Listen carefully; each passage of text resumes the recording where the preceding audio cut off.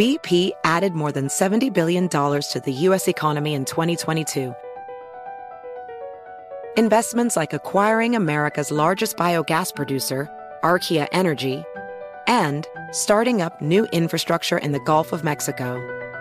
It's and, not or. See what doing both means for energy nationwide at bp.com/investing in America. Discover BetMGM, the betting app sports fans in the capital region turn to for nonstop action all winter long. Take the excitement of football, basketball, and hockey to the next level with same-game parlays, exclusive signature bets, odds boost promos, and much more. Plus, now you can sign in, place bets, and manage your cash balance under the same BetMGM account in D.C., Maryland, and Virginia. With the same username and password throughout the DMV, it's never been easier to play with the king of sportsbooks. Download the BetMGM app today. BetMGM is an authorized gaming partner of the NBA and an official sports betting partner of the NHL. BetMGM and GameSense remind you to play responsibly and offer resources to help you make appropriate choices. Please gamble responsibly. BetMGM.com for terms and conditions. Must be 21 years of age or older to wager. Washington, D.C. only. Please gamble responsibly. Gambling problem? Call 1-800-GAMBLER. Have you heard about the social media platform for kids? It's called Zigazoo. It's a great place where kids like me can come together to make fun videos. Videos moderated by real people who review content before it's posted to the feed. I love the dance challenges. I love that it's kid-safe, COPPA certified. I don't know what that means. It means it has built-in privacy protections for your online data. Zigazoo, the world's largest social network. For kids. Download the Zigazoo app today. Countdown with Keith Olbermann is a production of iHeartRadio.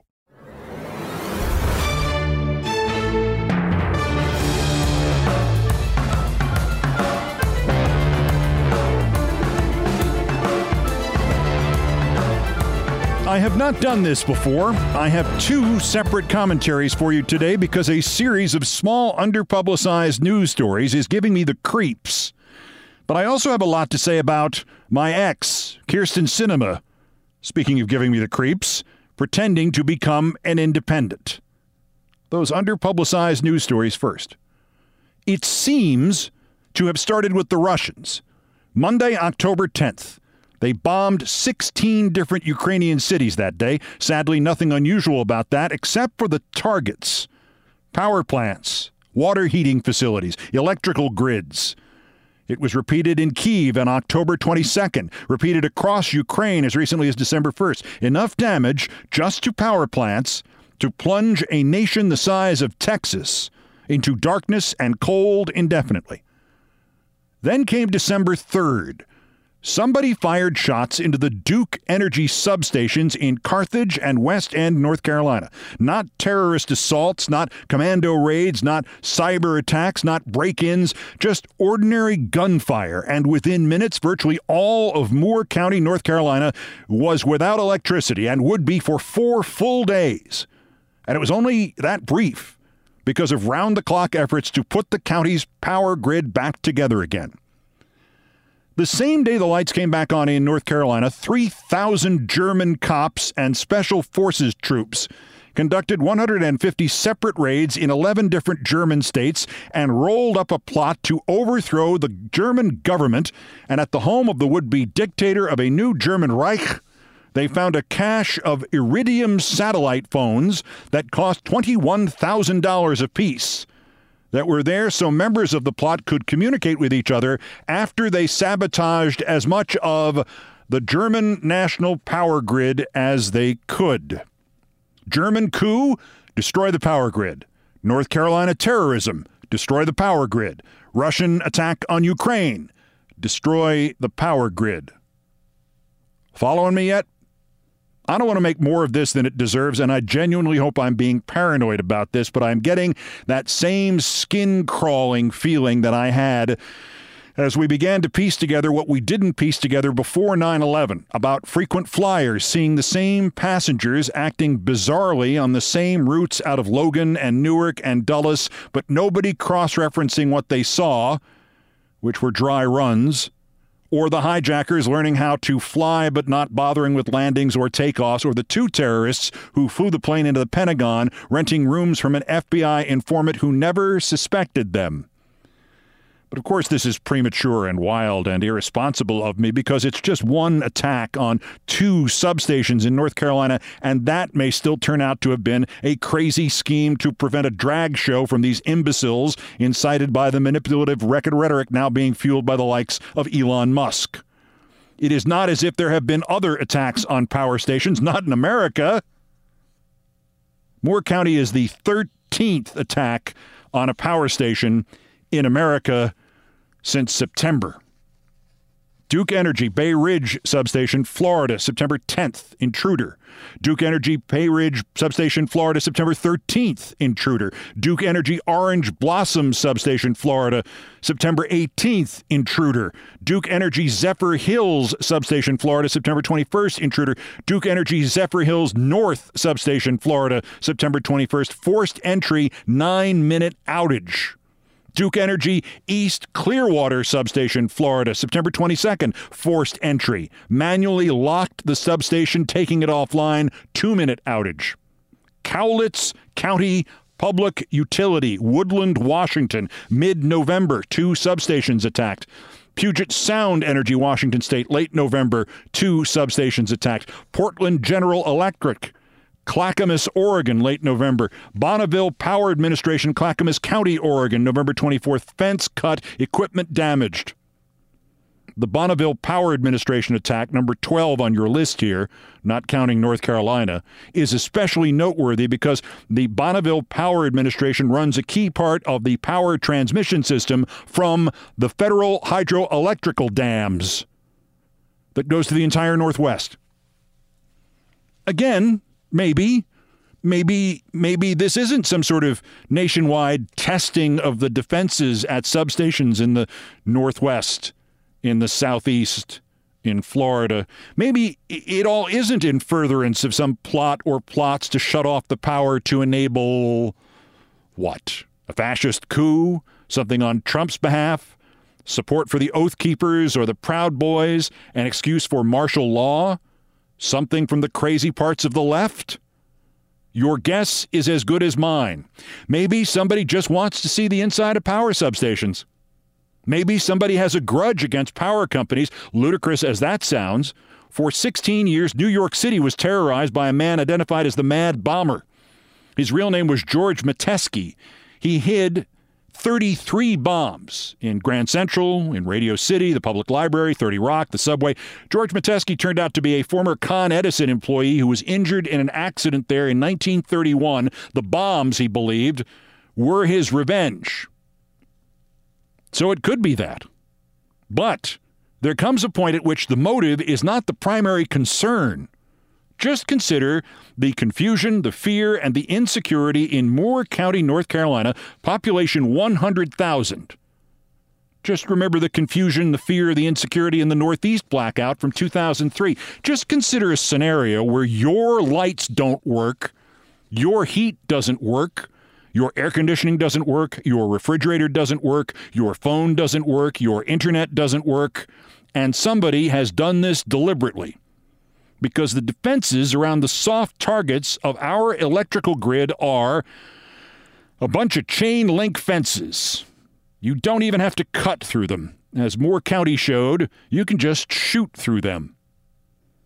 The Wall Street Journal got hold of a study by the Federal Energy Regulatory Commission. There are more than 55,000 transmission substations in this country. Most of them are privately owned, so forget some easy security fix.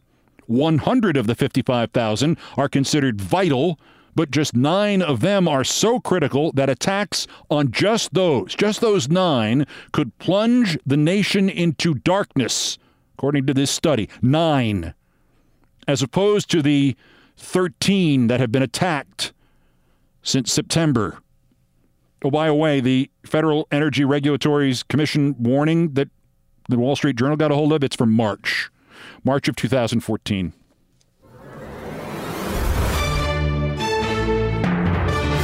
And speaking of being in the dark, there is Kyrsten Sinema. The hand-wringing, mystified confusion in Washington is, in and of itself, mystifying to me. Her move to rebrand herself Friday is independent, is not mysterious, nor is it enigmatic. It is obviously not sincere. It is, in fact, her last option. She is Sheriff Bart in Blazing Saddles. Let me out of here or the Sinema gets it. She is the lamest lame duck ever to hold a Senate or House seat. Liz Cheney's numbers were better. Kirsten's only remaining play is to threaten, without saying she is threatening, that she will run as an independent in 2024 for the seat she currently holds. Mark Kelly just beat Blake. Why, yes, I was hypnotized at the county fair and never snapped out of it. Why do you ask? Masters, by 126,000 votes out of 2.5 million votes cast. Kirsten Sinema running as a third-party candidate, getting literally 6% of the vote in the 2024 Arizona Senate election, could throw it to the Republican. She is underwater in terms of the polls. Her unfavorables exceed her favorables by 13 points among college-educated voters. That is her best net score. She's minus 14 among men over 50, minus 15 among whites over 50, minus 16 among all men and among all voters over 50. Kirsten is minus 17 among women and all likely voters. She's minus 18 among Republicans. She's minus 20 among Democrats. She's minus 22 among Hispanics. It's amazing. It's like they all dated her. This is why Friday she declared herself a, quote, independent. She might not even bother to run for renomination by the Democrats in 2024. She just has to convince Democratic leadership in Arizona and Washington that she can get on the ballot through a third party, and then she hopes they will fold to her unspoken blackmail and keep other Democrats from challenging her. I mean, keep all the other Democrats in the world from challenging her for that Senate nomination. If they do that, and she can maintain her absolute conviction that she is a super genius while the rest of us are idiots, and by us I mean all of humanity, I truly believe that she believes she can con Arizona into re-electing her. Even if they cleared the field for her, it will not work, but it does allow for her to Tulsi Gabbard this thing, identify as a Democrat for a while, vote as a Republican, get a job at Fox News as the in-house pet alleged liberal. And if it's none of those, she may actually be suffering under delusion, one of those you should get a CT scan delusions, that she can run for president as some sort of centrist in 2024. Personally, given the choice between having to work for Sinema for president 24 and Kanye for president 24, I think I'd flee the country. My question is, why did she choose this path? We dated briefly in 2010 and 2011. It was not a big deal. It was always friendly. There was no breakup. We went to Book of Mormon twice. She was clear she didn't have relationships, so there was no expectation from either of us. No scenes, no anger. We talked a lot before and after. I haven't seen her in 11 years, but we stayed in touch right through her election to the Senate, and then she disappeared. And I couldn't calculate the exact percentage, but she was thoroughly and in all respects phenomenally more liberal than I am. Minus 20 among Democrats. Minus 20 among all voters without 4 years of college. Do you know how difficult it is to put up both of those numbers together? It's like being attacked for an hour by me and then being attacked for an hour by Tucker Carlson. The popular theory is that when exposed to the money available to her from the corporations, especially the hedge funds, her liberality, her bond to people like herself raised on the brink of financial disaster, melted away. That she suddenly discovered that being a warrior for the underprivileged, being a member of and the champion for half a dozen minority groups was great, but that money was better. The communications director on her 2018 Senate campaign spared nothing Friday. Quote, Sinema is showing us who she's been all along, out for herself. One of her rivals in her 2012 race for Congress, her one-time friend David Shapira, says she has always been like this.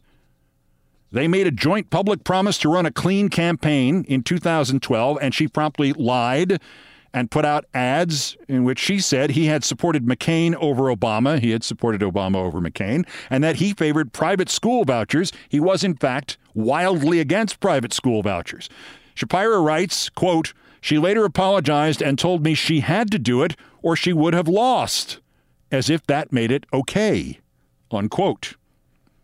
I can see that. Even 12 years ago, she was messianic, but she's also messy. If I and my experiences are any indicator, Kyrsten Sinema is remarkably free with the, let's call them, atypical details of her personal life. And as I've seen her turn into a red dog Democrat these last 4 years, at best a red dog Democrat, I find myself thinking each time as if it has just occurred to me for the first time, I wonder if somebody is blackmailing her. Now, I do not underrate what money can do. I have seen better people in every industry in this country, better people than Kyrsten Sinema corrupted by money. But what if it's both? I mean, maybe it's neither. Maybe she's just a schmuck. But her political instincts were once so solid and practical that to have collapsed in this way makes her the John Edwards of her time.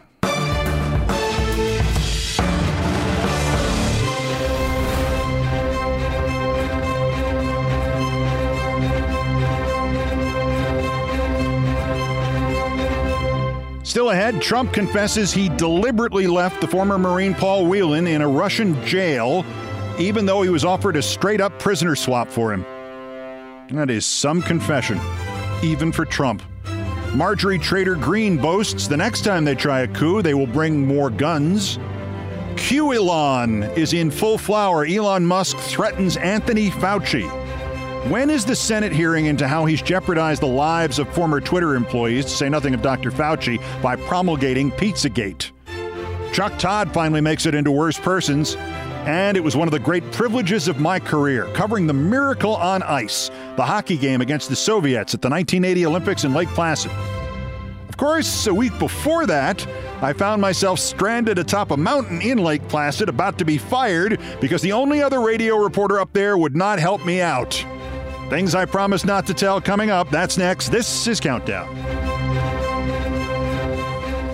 Discover BetMGM, the betting app sports fans in the capital region turn to for nonstop action all winter long. Take the excitement of football, basketball, and hockey to the next level with same-game parlays, exclusive signature bets, odds boost promos, and much more. Plus, now you can sign in, place bets, and manage your cash balance under the same BetMGM account in D.C., Maryland, and Virginia. With the same username and password throughout the DMV, it's never been easier to play with the king of sportsbooks. Download the BetMGM app today. BetMGM is an authorized gaming partner of the NBA and an official sports betting partner of the NHL. BetMGM and GameSense remind you to play responsibly and offer resources to help you make appropriate choices. Please gamble responsibly. BetMGM.com for terms and conditions. Must be 21 years of age or older to wager. Washington, D.C. only. Please gamble responsibly. Gambling problem? Call 1-800-GAMBLER. Hi, I'm Antonia Blythe, and this is 20 Questions on Deadline. Joining me today is Alison Brie. Welcome, Alison. We got second place in my 7th grade lip sync contest for one of the songs on that album. The one that was like, "You've already won me over." Oh, that's a good one. Yeah. It's like very slow. Of all the options. In spite of me. Like, what did we do? It's so slow. Don't forget to listen to 20 Questions on Deadline. Thank you again, Alison. Thank you. Have you heard about the social media platform for kids? It's called Zigazoo. It's a great place where kids like me can come together to make fun videos. Zigazoo is moderated by real, live people who review content before it's posted on the feed. Oh, I especially love the dance challenges. So much fun. Oh, and there's no comments or messaging, so you don't get any of that negativity that's all over other social networks. All my friends love it. I love that it's kid-safe COPPA certified. I don't know what that means. It means it has built-in privacy protections for your online data. That's great, but I wouldn't be doing Zigazoo if it wasn't fun. She would not be doing it if I didn't think her data was safe. Zigazoo, the world's largest social network. For kids. Download the Zigazoo app today. This is Countdown with Keith Olbermann. Still ahead, did we just finally make inroads towards making nuclear fusion a practical source of energy? Is it going to be announced tomorrow? And in the same speech, did Marjorie Taylor Greene actually endorse both another January 6th and, quote, dildos and butt plugs, unquote? First, in each edition of Countdown, we feature a dog in need. You can help. Every dog has its day. Imagine you're Benji. He is a puppy with a big smile and big energy and a love for fetch and for playing ball, yet his humans kept him in a crate for 10 hours a day because they thought he had too much energy. Right after his second birthday, they took him to the New York kill shelter to die there. He needs training and socialization, and he needs our pledges to help defray the costs a rescue will incur by saving him from that kill list tomorrow. You can find Benji on my Twitter feeds. Please retweet him and pledge if you can. I thank you, and Benji thanks you.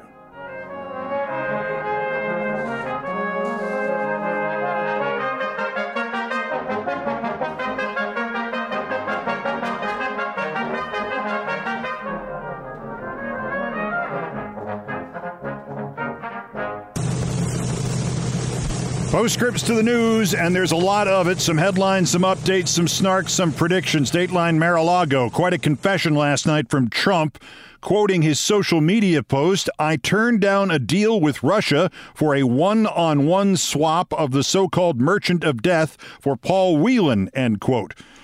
Trump rather remarkably admitting he let the former Marine rot in a Russian prison for 2 years because the trade terms were more important to him than the American citizen in question. Quote, "I wouldn't have made the deal for 100 people in exchange for someone that has killed untold numbers of people with his arms deals." Trump neglects to note that Victor Bout, the so-called Merchant of Death, his sentence ends in 6 years and he will be released anyway. Quote, "I would have gotten Paul out, however, just as I did with a record number of other hostages," unquote, even though, of course, he didn't get Paul Whelan out. Last quote, "The deal for Griner is crazy and bad. The taking wouldn't have ever happened during my administration, but if it did, I would have gotten her out fast," unquote, even though he didn't get Paul Whelan out at all. Dateline, the Lawrence Livermore National Laboratory in California. The Financial Times reports that the, quote, "major scientific breakthrough to be announced tomorrow by the Department of Energy is nothing less than a successful experiment in harnessing nuclear fusion." Quoting, "A process called inertial confinement fusion that involves bombarding a tiny pellet of hydrogen plasma with the world's biggest laser had achieved net energy gain in a fusion experiment in the past 2 weeks. If this is true, it could change everything from the future of energy production to the chance we still have to save this planet from climate change. The real test as to whether or not nuclear fusion, as opposed to nuclear fission, i.e. Dr. Strangelove, is how quickly the fossil fuel industry will start rumors that nuclear fusion kills birds and spreads COVID." Dateline San Francisco, speaking of which, QElon is in full flower. No word yet whether Dr. Anthony Fauci will sue Elon Musk after Musk last night stated, as if fact, that Fauci, quote, "lied to Congress," unquote, and funded research that, quote, "killed millions of people." Earlier, Musk had tweeted that his pronouns were, quote, "prosecute/Fauci." What is needed now is Senate hearings into Elon Musk and who or what might be behind his transformation of Twitter into one long Pizzagate tweet. For context, on March 6, 2020, Musk tweeted, quote, "The coronavirus is dumb." And on March 19, 2020, Musk tweeted, "Probably close to 0 cases in U.S. too by end of April." Also looking idiotic today, the New York Times, which on Saturday reported that it was difficult to tell what Musk's politics really were, and based on how quickly that bit of sophistry was disproved, the Times should probably fold today.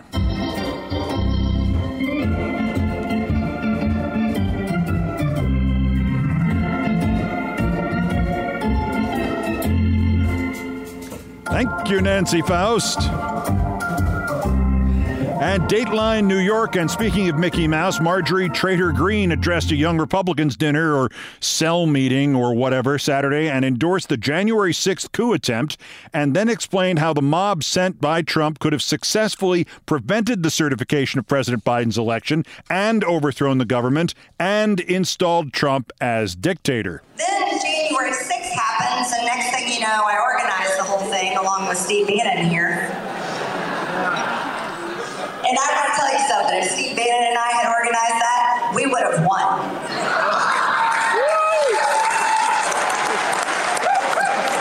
Not to mention, they would have been armed. Cro-Magnon woman speaks. The last line there hints at where Taylor Greene went next, repeating the lie that there were no guns at the Capitol or on the Capitol grounds during the coup attempt. See, that's the whole joke, isn't it? They say that whole thing was planned, and I'm like, are you kidding me? A bunch of conservative Second Amendment supporters went in the Capitol without guns, and they think that we organized that? I don't think so. You'll notice no laughs or applause there, just shock, I guess, because Greene inadvertently proved that it was the Second Amendment people who did, in fact, carry out the attempted coup on January 6th. There were at least 7 arrests for gun possession at the Capitol that day. Mark Mazza is going to jail for 5 years for having brought 2 handguns in. Lonnie Kaufman got 4 years for 1 gun. Guy Reffitt convicted of having one on the grounds. And, of course, the Oath Keepers had a stash of literally dozens of long guns waiting at a Virginia hotel. On the other hand, Greene says that the so-called Twitter files are, quote, evidence of a coup, a comment that is in itself evidence of a moron. And in her New York speech, she complained about transgenderism and how, quote, you can pick up a butt plug or a dildo at Target nowadays, unquote. And you have to admit that at least it's nice she has finally turned to talking about her areas of expertise.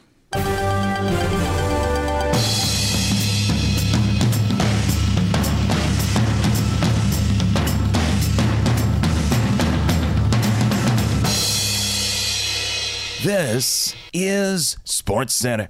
Wait, check that. Not anymore.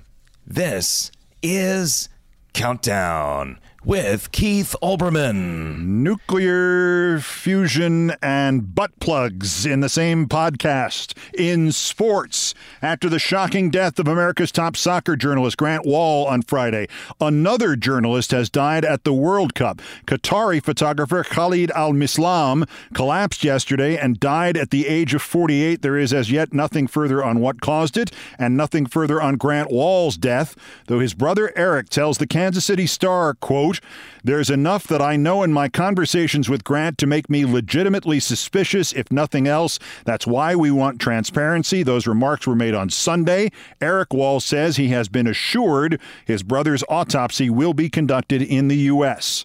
In happier sports news, Brittany Griner is still being assessed at Fort Sam Houston in San Antonio, but her agent's telling ESPN that she picked up a basketball yesterday for the first time in 10 months, and she started her light workout with a dunk. Basketball is mourning a great loss, too. Paul Silas has died, another product of McClymonds High School in Oakland, a sports factory for generations, a member of the NBA champion Celtics of 1974 and 76, and the Seattle Sonics of 1979. 16 years as an NBA player and 11 as a head coach. And a big anniversary in baseball over the weekend. 51 years ago Saturday, the New York Mets gave up on a promising pitcher, easily the hardest thrower in the game, but one whose inconsistency had bedeviled the Mets for 6 seasons. They sent Nolan Ryan to the California Angels with 3 prospects for shortstop Jim Fregosi, whom they envisioned as the man who would end their 10-year search for a star third baseman. It was not a good trade. It did not work out, but it has been enshrined as one of the worst trades in sports history, and this is terrifically unfair to everybody involved. In the first half of the season before the deal, in 1971, Nolan Ryan struck out 100 men in his first 104 innings that year.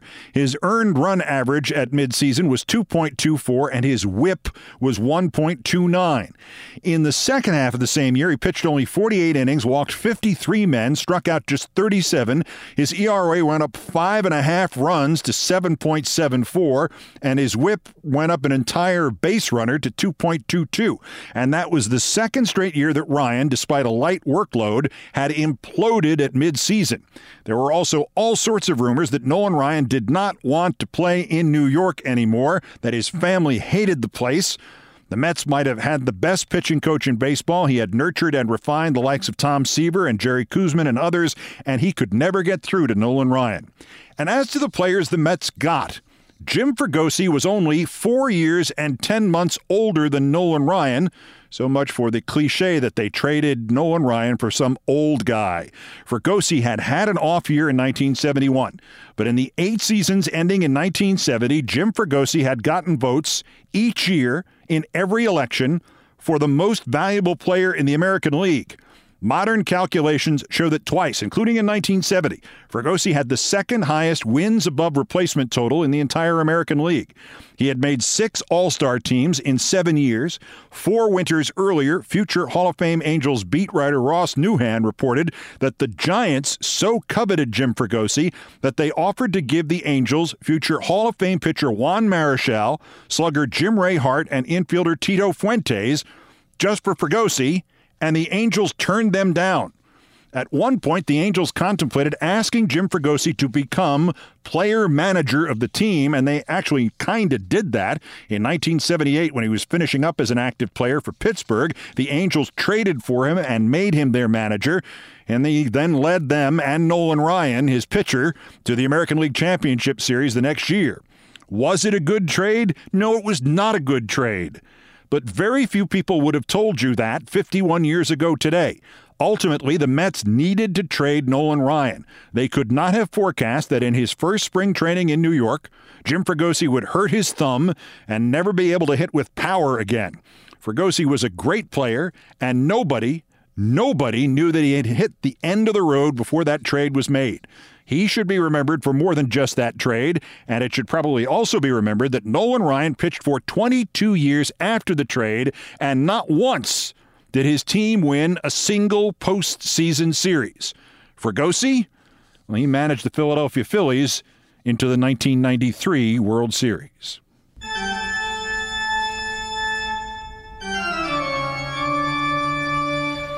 Ahead, you know that phrase, I have been to the top of the mountain? Well, I have. And I can tell you the view is not always that good.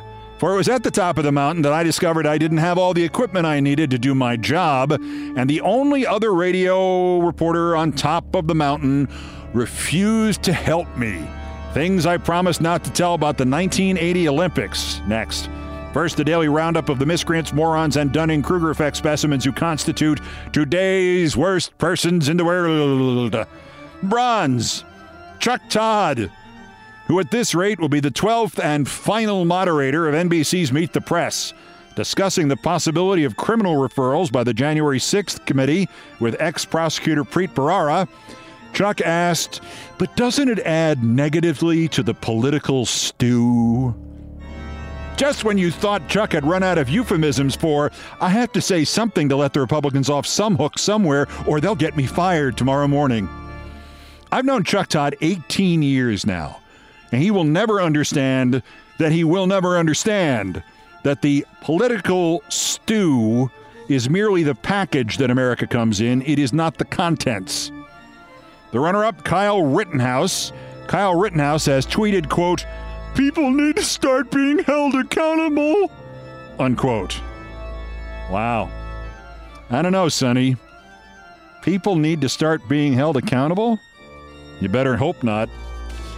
But our winner, Supreme Court Justice Brett Kavanaugh, Politico, in its daily roundup of award season for ugly people, listed some of those, quote, spotted at the annual Christmas party of the Tsar and Tsarina of CPAC, Matt and Mercedes Schlapp. Schlapp actually sounds better, doesn't it? Matt and Mercedes schlep. Matt and Mercedes schlap.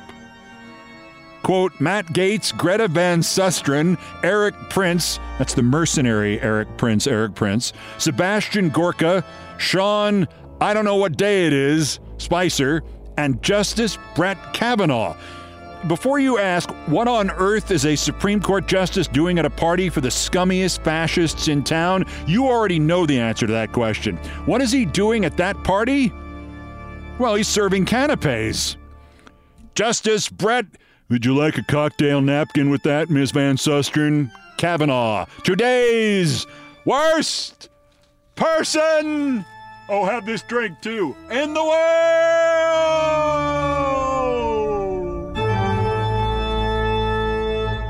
Discover BetMGM, the betting app sports fans in the capital region turn to for nonstop action all winter long. Take the excitement of football, basketball, and hockey to the next level with same-game parlays, exclusive signature bets, odds boost promos, and much more. Plus, now you can sign in, place bets, and manage your cash balance under the same BetMGM account in D.C., Maryland, and Virginia. With the same username and password throughout the DMV, it's never been easier to play with the king of sportsbooks. Download the BetMGM app today. BetMGM is an authorized gaming partner of the NBA and an official sports betting partner of the NHL. BetMGM and GameSense remind you to play responsibly and offer resources to help you make appropriate choices. Please gamble responsibly. BetMGM.com for terms and conditions. Must be 21 years of age or older to wager. Washington, D.C. only. Please gamble responsibly. Gambling problem? Call 1-800-GAMBLER. Welcome to the Scene to Scene podcast. I am your host, Valerie Complex. Today, I am chatting with Ji Young Yu. Ji Young stars as co-lead in the 6-part limited series Expats. I think I learn a little bit with every character that I play. I think usually I play a character and it causes enough introspection that I learn something about myself. I honestly can't gush enough about Freaky Tales. I'm so excited to share it with more people. If you like what you hear, be sure to review, like, and subscribe to the Scene to Scene podcast. Zigazoo has made me zigzag. What I mean by that is I swore I would never let my kids on social media, but now I'm setting them loose on Zigazoo. Before I found Zigazoo, I believed all social media was inappropriate for kids. But I feel great about my kids being on Zigazoo. Videos are moderated by actual people before being added to the feed. Zigazoo is a space for kids to post videos they've created and to share them with other kids just like them. And since there are no comments or messaging, you don't have to worry about mean comments on your kids' videos. And you need parental consent before joining Zigazoo. Bottom line, it's a space that prioritizes data safety for kids. Oh, but don't take my word for it. Zigazoo is kid-safe COPPA certified. So, weigh everything Zigazoo has to offer. Maybe you'll zigzag too. Zigazoo, a social network for kids. Download the Zigazoo app today.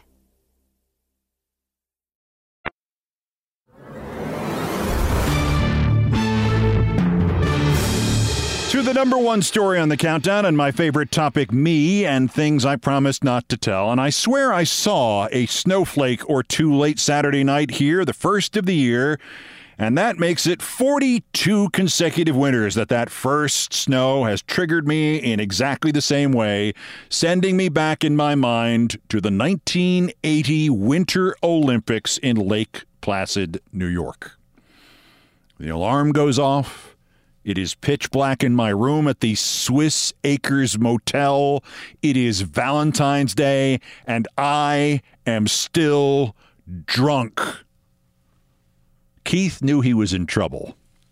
But I was also 21 years old, and in fact, my 21st birthday had only been 18 days earlier, so somehow I survived.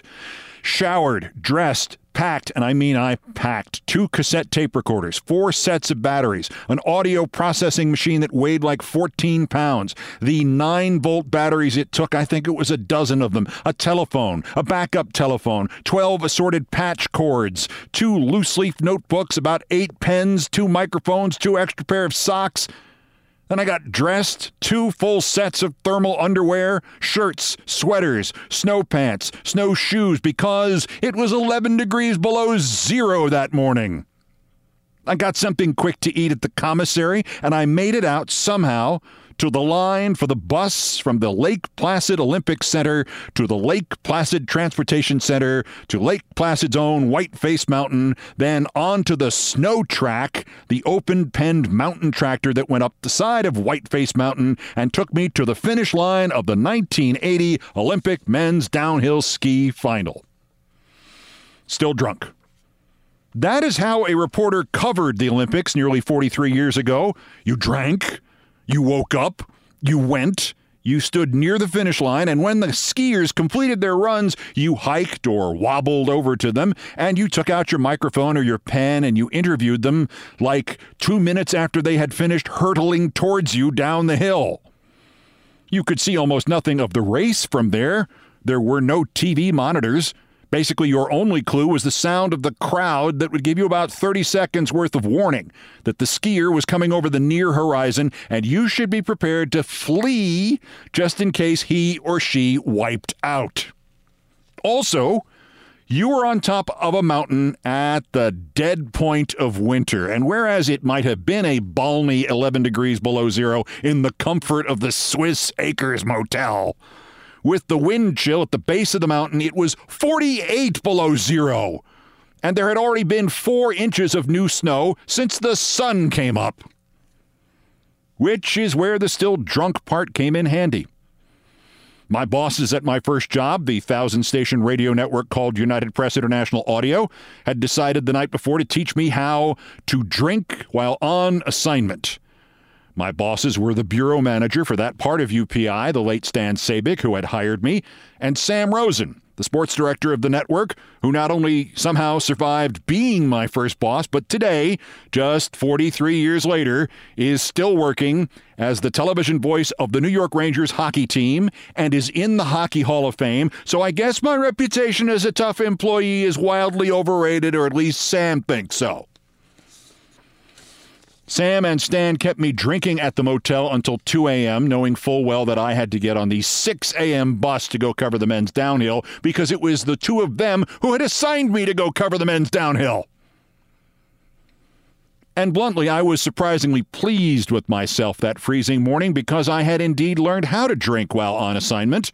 I had somehow found the phone jack for the UPI phone buried under all the new snow, which of course was buried under all the old snow, attached the phone to it, gotten a dial tone, called the office, checked the alligator clips with which I would feed the tape, and all was well. Until I went to put a cassette tape into the cassette recorder. I didn't have one. Fat lot of good 2 cassette tape machines gonna do you without a cassette to stick in one of them.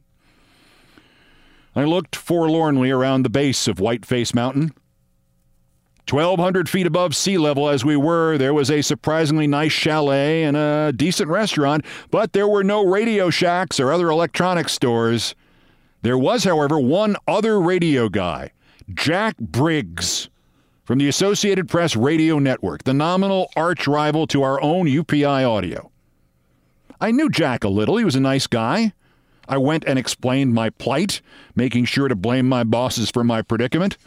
"Oh, man," he said, his breath turning into first steam and then ice cubes. "I'm so sorry, but I can't give you a cassette. I'm sorry, you're UPI and I'm AP." Oh, how I laughed. That was a great line to say to a rookie reporter still drunk, thanks to the initiation rituals of his own bosses, the possessor of one great buzz but 0 audio cassettes. Jack Briggs could tell I thought he was kidding. That's when he said, I'm not kidding. Look, if my boss Shelby Whitfield ever found out, he'd fire me." I suddenly wasn't drunk anymore. Not at all. My boss will fire me. Briggs was adamant. I can't run the risk of Shelby finding out. I have to confess, I shouted, "How in the hell is he going to find out, Jack?"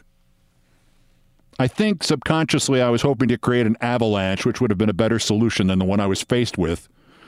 I said to him, "There's you, and there's me, and we're on top of a goddamn mountain, and Shelby Whitfield, your boss, is in Washington, D.C., and he's a drunk, And he's probably more drunk than I am. And he'd probably thank you for helping me to drink more. Briggs would not budge. I told him I would pay him. I told him I would give him the cassette back after I fed my boss the interviews over the phone so there'd be no evidence and he wouldn't even have to do any interviews. No good. I'm sorry, and I know you're going to tell this story about me for a while. As he walked away from me, I shouted after him, "Forever!" Turned out there was no Radio Shack and no camaraderie, but there was a West Coast newspaper reporter atop the mountain who heard some of this conversation. I guess I yelled a little loudly at Mr. Briggs. Some guy standing next to a St. Bernard told me to quiet down. He mentioned something else about the avalanches, or maybe I dreamed that part. I don't know. Anyway, the West Coast newspaper guy said he had a micro cassette machine and he would loan it to me and I could give it back to him at the media center that day or the next one. But I had to do him a favor because there was this really cute reporter in our UPI bureau and he really wanted to be introduced to her. And I said, I can promise you nothing but a handshake. And he understood. And that's how I did not get fired. But of course, a story like this has punchlines. And this one has two of them. The first is 2 years and a couple of months later, Shelby Whitfield asked me to lunch. He had left the Associated Press to run the sports department at the ABC radio network back when that was not only a thing, but a big thing. We went to a terrific New York City Chinese restaurant near ABC called Shun Li. And Shelby Whitfield interviewed me for a job when that kind of job paid $80,000 a year and my very nice studio apartment in a very nice part of town cost less than $500 a month. Later, in an interesting twist, I found out the jobs didn't exist. I was mentioning the interview in a press box somewhere, I think Madison Square Garden, and there was another kid reporter named Howie Rose. And Howie is still working. He does the New York Mets games on the radio. And Howie said, wait, they interviewed me for that job last year. It's just an excuse for that damn Whitfield to go drink his lunch on ABC's tab. Anyway, before we started the interview for the job I did not know did not exist at ABC, I told Shelby Whitfield the Whiteface Mountain, can I borrow a cassette, Jack Briggs story, and Shelby's exact reply was, how in the hell was I going to find out? There was you and there was him and you were on top of a goddamn mountain and I was in Washington. Only he didn't say goddamn. That Briggs, he added, always trying to suck up to me. I gotta tell you something. I actually once promised I wouldn't tell you if we ever met this. When the Olympics were over and he came back to the office, he told me what happened. He expected me to be happy or give him a bonus or something. And I called him a little snitch. Only Shelby didn't say snitch. Just a word that rhymed with it. The other punchline is from 1992. And remember, this happened at the 1980 Olympics. I go to work at ESPN and come in a little early to launch their radio network, a story I've told here before. And there, I find a friend of mine since my radio days who I have not seen in a year or so, and he says, hey, last month I was at an NBA game in Washington. I ran into Jack Briggs. He heard you were going to ESPN. He asked me if you were still telling that story about the time you got stuck on Whiteface Mountain without a cassette, and he was the only other reporter there, and he wouldn't give you a spare, and I told him you were. And I smiled and I replied, I hope you remembered to use the word forever.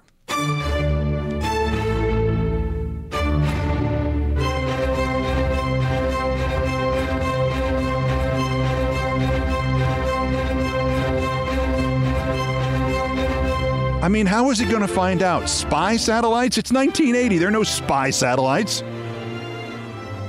I've done all the damage I can do here. Thanks for listening. If you're not following or subscribed or whatever to this podcast, please do so and stop somebody on the street and get them to as well. Here are the credits. Most of the music, including our theme from Beethoven's Ninth, was arranged, produced, and performed by Brian Ray and John Philip Chanel. They are the Countdown musical directors. All orchestration and keyboards by John Philip Chanel. Guitars, bass, and drums by Brian Ray, produced by TKO Brothers. Other Beethoven selections have been arranged and performed by the group No Horns Allowed. The sports music is the Olbermann theme from ESPN2. It was written by Mitch Warren Davis, courtesy of ESPN Inc. Musical comments by Nancy Faust, the best baseball stadium organist ever. Our announcer today was Richard Lewis. Everything else was pretty much my fault because I left the cassette back in the hotel room, Mr. Briggs. Thank God I'm not bitter. That's Countdown for this, the 706th day since Donald Trump's first attempted coup against the democratically elected government of the United States. Arrest him now while we still can.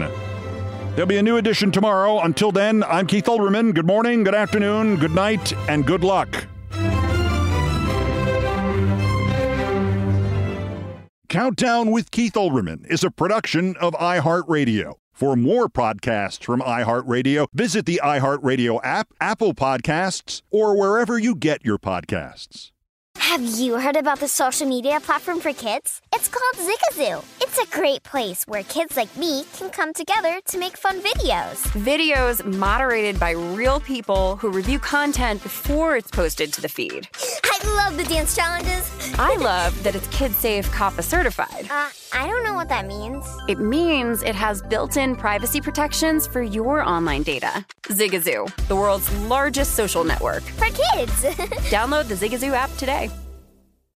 Hey, this is John Ridley. And this is Matt Carey, documentary editor at Deadline. And welcome to Doc Talk. John, we've got a hard-hitting episode today. A lot of controversy. Well, maybe we should put the word controversy in quotes in the documentary field about the nominees for Best Documentary Feature. We're going to get into that with some amazing panelists. You get a shot, but the individuals behind every one of those images, they're complicated and they are human. This has been Doc Talk. Thank you. Great conversation. Thank you. There's plenty to celebrate in March and